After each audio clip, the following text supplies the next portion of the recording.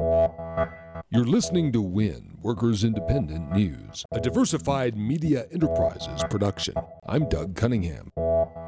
Former Labor Secretary Robert Reich says Trump's $1 trillion infrastructure plan is a big tax giveaway to the rich. He says non-union big Wall Street mega builders will be the main beneficiaries, and he says you and I will pay through the nose for it. What Donald Trump is proposing is nothing more than a huge tax giveaway for the rich. Rather than taxing the wealthy and then using the money to fix our dangerously outdated roads, bridges, airports, water systems, Trump wants to give rich developers and Wall Street investors tax credits to encourage them to do it. Reich says that means taxpayers will pay twice while ending up with new tolls and fees for the new infrastructure that will also go into rich developers' pockets.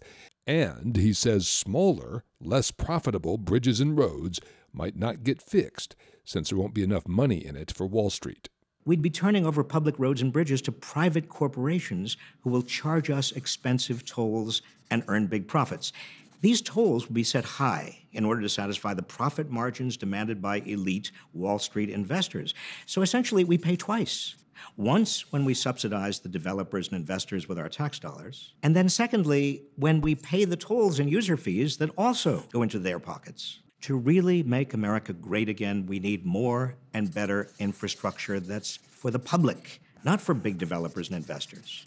And the only way we get that is if corporations and the wealthy pay their fair share of taxes. Fight for 15 workers like Chicago area Hardee's worker Robert Sunderland are struggling for living wages and union rights. The last thing workers need, according to the Fight for 15, is a fast food CEO as Labor Secretary. So they're protesting Andy Puzder's nomination as Labor Secretary Monday at Hardee's HQ in St. Louis, CKE corporate headquarters in Anaheim, California, and a couple dozen other cities.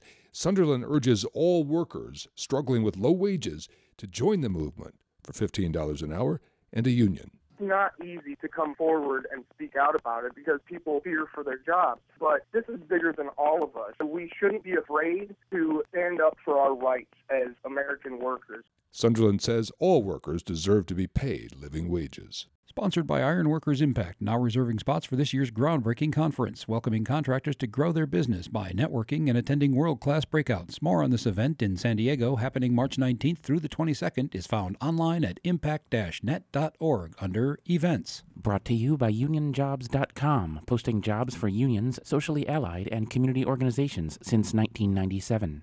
You've been listening to WIN, Workers Independent News. For more information, visit laborradio.org.